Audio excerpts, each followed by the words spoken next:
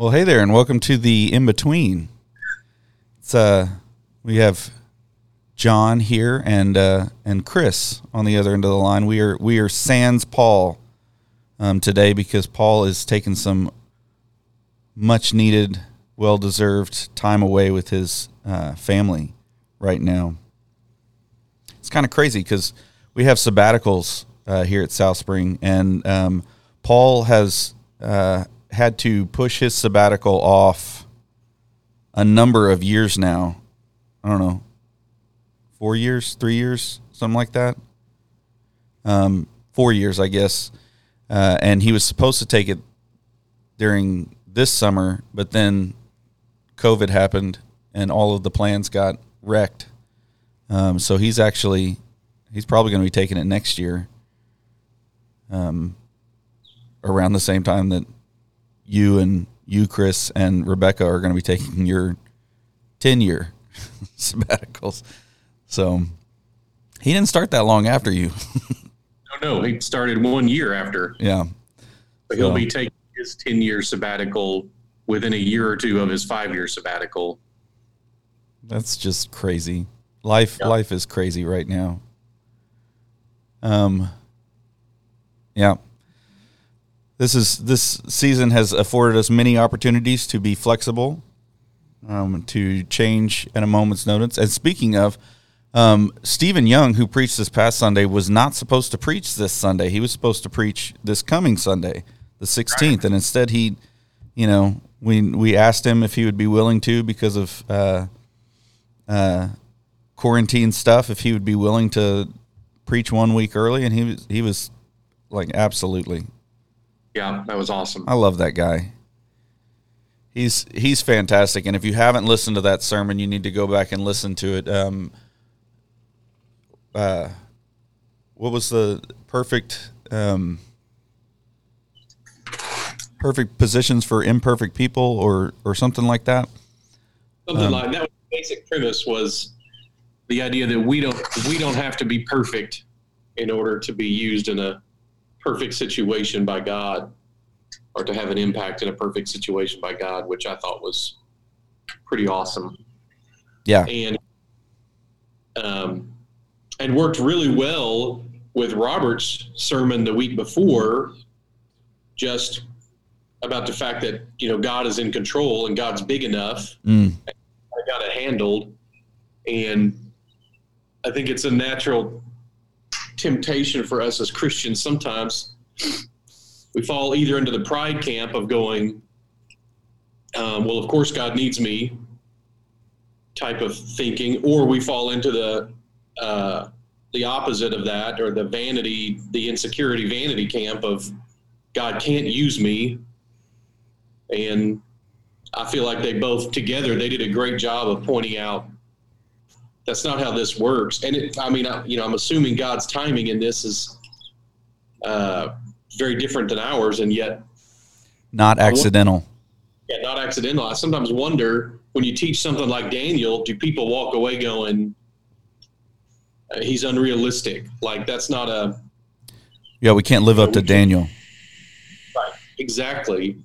What a great stop reminder in the middle of us getting to one of the greatest stories of Daniel, to think, in some sense, we should be humbled to go, wow, could I have been faithful with the small things all the way up to this point that Daniel's story has, so that now I'm facing down these big things? Or do I have the sense of like, well, this guy's a superhero, and so this doesn't apply to me. I could never do this the way Daniel's done it. And both are wrong. Right. Of course we could live faithfully and get those opportunities. And of course we need to. And of course God is capable of, big enough to give us the opportunities and big enough to get us through when we follow him. Yeah, I think that so many times, we get in the Christians are, it seems like humans, I shouldn't just say Christians, but humans are fantastic at the comparison game. And by fantastic, I mean awful at it.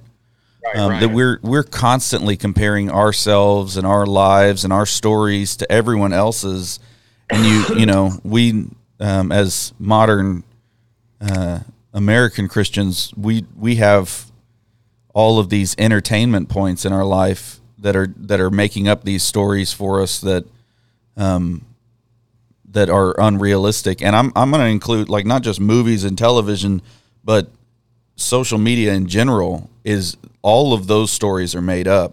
I mean, even if people don't mean to, they're only showing you parts of their lives. And even if they show you, like, every once in a while something bad that happens, you're not actually in the midst of that with them. And so it seems like even somebody else's, toddler having a breakdown in the middle of Walmart is cute, not like anxiety, driven craziness that it actually is.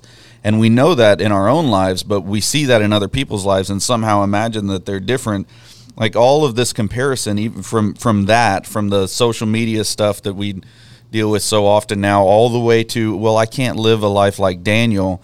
All of that is missing that even though the circumstances are different, and even though we are different than Daniel, we don't have the same life as Daniel. None of us that I know of were dragged away from our family of origin when we were, very young and raised as a slave in another society.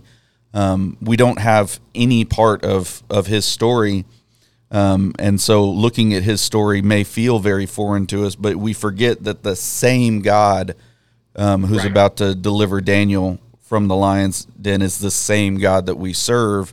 And he is able, just like he was then. And that, if you're looking at this as I'm not like Daniel, instead of I have the same God as Daniel, like then you're seeing it reversed. Like you're missing the protagonist.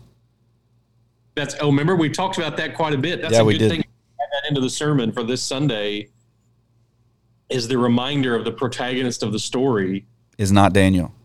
Yep. I'm typing that in right now. Yeah, it's hard to have that in our minds, because, like you've said before, we want to identify with the protagonist. We want to make ourselves King Arthur or Wyatt Earp or Maximus or any of the story protagonists that we have in movies and TV and stuff like that. We want to identify with them. And we forget that in the big story, we're bit parts. we're included in a fantastic way in what he's doing, and he includes us in it. But he's the center of the story. So true. And it's not dependent on us, which I think, yeah, absolutely. Getting this break to be able to.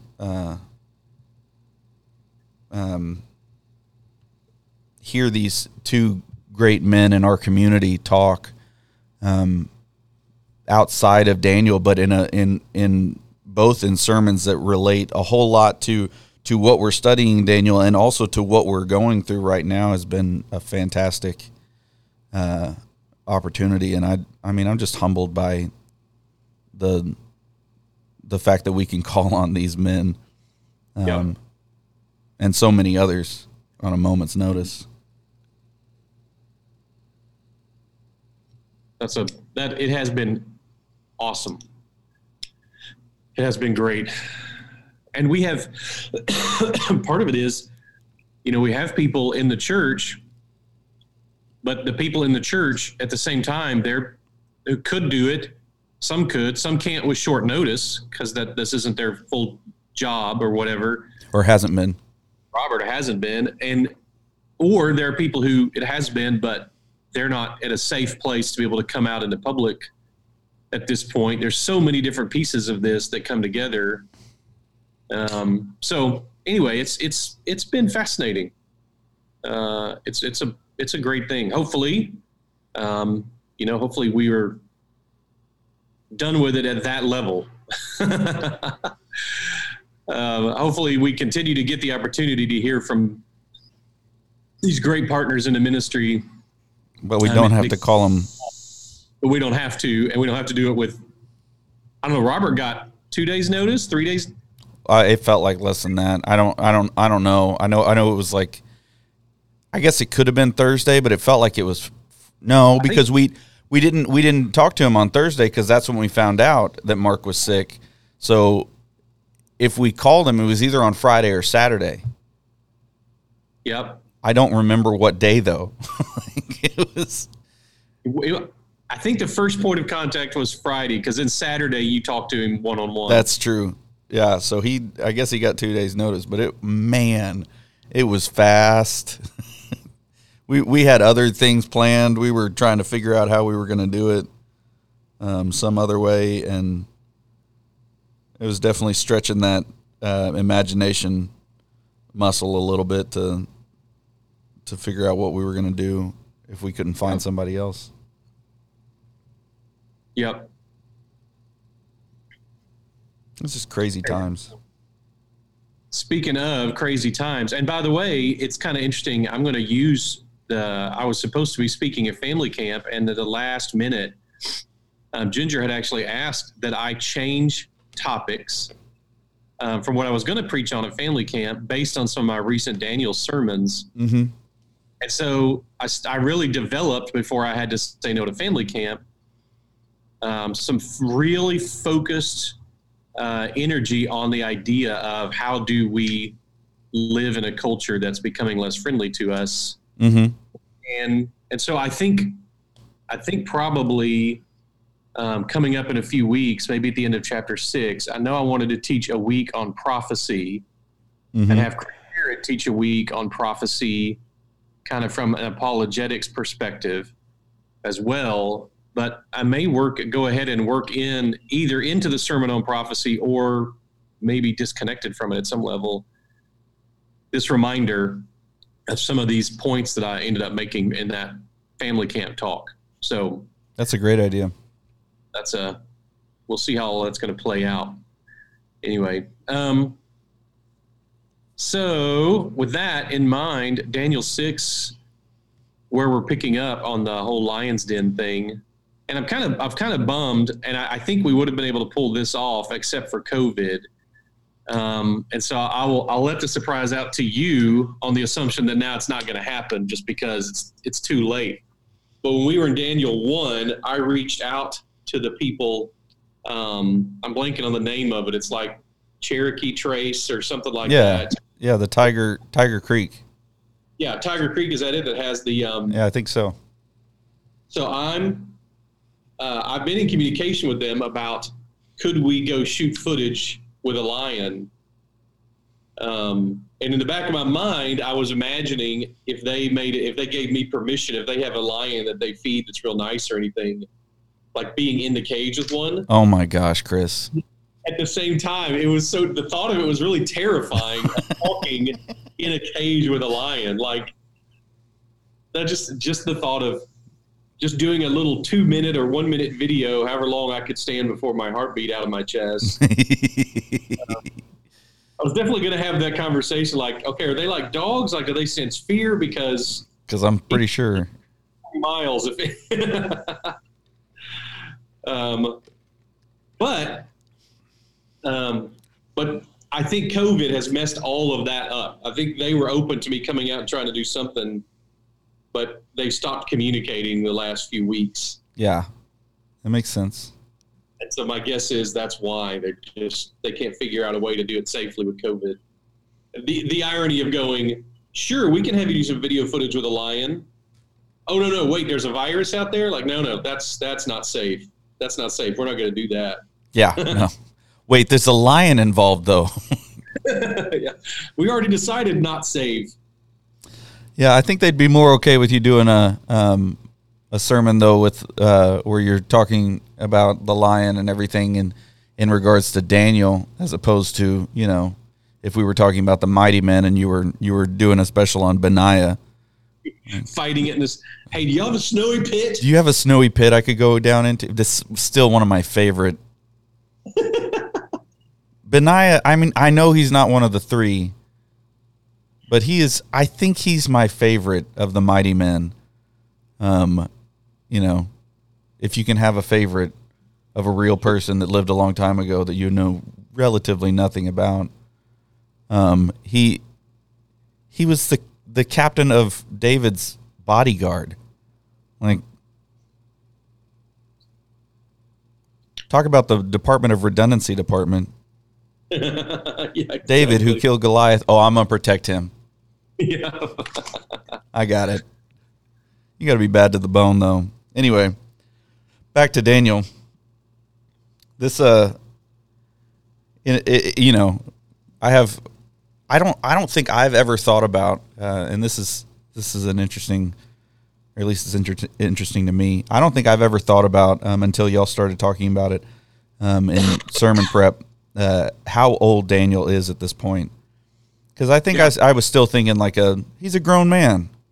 Like, this is a scary thing. Don't get me wrong, but he's a grown man. No, this is an old man. Yeah, this is old man Daniel. I think what's interesting is I think like this is the things like that are insights that just because they're insights to me that I'm like I really had not put all that together. Again, another one of those examples is like how old Isaac is when Abraham takes him up on the mountain to sacrifice him. Yeah, not a little kid. He's not a little kid. He's like an adult man. And so it's really wild. But when you look at medieval paintings of Daniel in the lion's den, a lot of them have him as a very old man. Mm. He looks as old as they understood old. So I'll show some of my favorite pictures, if not, probably not this week, probably the next week. So it's intriguing to me. It's they had picked up on this fact in the past. I had just missed it. It was just resonating with me when I was thinking about something that you said a couple of weeks ago, or however many weeks ago, maybe it was a month ago now. When you were talking about the idea that you don't retire from ministry, that Daniel, you know, could be thinking like he's been, you know, he knows he's been faithful to what God has called him to for all of these years, and in less than ideal circumstances. In fact, so faithful that the people who are against him can't find any reason to slander him. Right. And, you know, instead of feeling sorry for himself that here at the end of his career, he's finding himself in a lion's den, you know, he just keeps doing what he's supposed to do, praises God in the midst of it. And that's not very American dream of him. So true. Very, very true. Man. When we're looking at this, it does strike me that they're now going to go to Darius Gobryas with this strategy, is where we're picking up this week with their strategy to take down Daniel. And I don't know if this is an example of just the power of sin to blind us, or rage, pride, whatever it is, that narcissistic thing that we've talked about before, where, you know, people are so stunned when sin catches up with them, even though anyone should have been able to see that sin was going to catch up. That even if you ask people, like, so where does this game end? How is this going to end? And it was always going to end this way, and you should have been able to see this. Just the idea that they're going to essentially poke the bear with Darius, and they know he's going to know that that's what they've done. And that if he doesn't want to get rid of Daniel, and they suspect he doesn't, that's why they trick him into it, that they're what they're imagining happening is that an enraged, embarrassed Gobryas, Darius the Mede, is now going to have been put in a situation to be forced to execute his most trusted ally because of what the trickery these men pulled.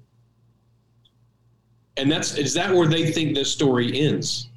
Well, you got to remember that narcissism assumes narcissism. Like right. It assumes that everyone is going to react the way that, I mean, we all do. We all assume that everybody's going to react, to some level, the same way that we're going to react. We don't take into account that everybody's not the same way. So, right. That's why the truth works. I mean, it would seem like, Nebuchadnezzar did this. Nebuchadnezzar was probably at some level talked into building the statue, right? Could be. It's his idea to throw the Shadrach, Meshach, and Abednego into the fire.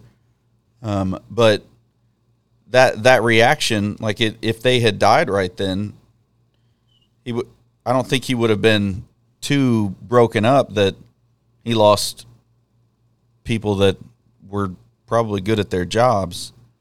But they're going to know they tricked Gobryas into this, and he knows they tricked him, and he knows it was them. Yeah. Like, that's how the Daniel, dead or alive, there's going to come a moment when Daniel, either, they presume, dead from the lions. Yeah. And then Gobryas is standing there looking down at his most trusted ally torn to pieces in the lion's den. And they have pulled a fast one on him who has the power to create laws mm-hmm. and to make proclamations that cause people to be killed. And did they just think they were that indispensable to him? Did they just not think that far through because of their hatred of Daniel? Like, there's no way they could have predicted that moment's going to go well. This is an old fighter. He has slaughtered whole civilizations. Has no problem killing. None. And the thought that next moment, that next heartbeat was not going to be their last. Now, I do think it is a teachable moment. I don't know exactly what it's teaching. I've certainly seen, like I said, I've seen people be that blindsided by, oh, yeah, of course, this is the result of that sin. Of course, there's this consequence that now can't be hidden. How did I not know that was coming? But, we all buy into that at times. We all get caught up in sin like that. But this seems like a pretty extreme example of, and we might should have thought this through a little further. Well, these guys seem young, one way or the other. I don't know if it's just young because they're immature or young because like they don't seem to know that their history, pretty recent history, well enough to know that this isn't going to work out from a number of different ways. I don't know. There's some foolishness that's obviously at work here. But I don't know where exactly that foolishness is coming from. Yeah. But it is, and I would say that's, them not thinking about the consequence, the end consequence of it fits with the plot. Yeah. Oh yeah. Maybe they were thinking that without Daniel, Darius would lack the political power to wipe out a bunch of his other leaders. Maybe this was kind of a mini coup. Maybe they were setting him up to learn a lesson, like, you don't cross us, we're too powerful for that. Yeah, I don't think that they were thinking that far. Maybe not. I think that they think that they're indispensable. I think that they are invincible, if not indispensable. Like they think that nothing's going to happen to them because they're the ones that are going to make stuff happen to other people. Right. But yeah, I don't. Yikes. Yeah, it is wild. And it's unclear in the end, by the way, when Darius has them executed, it's unclear whether he has the political authority in his role to do it.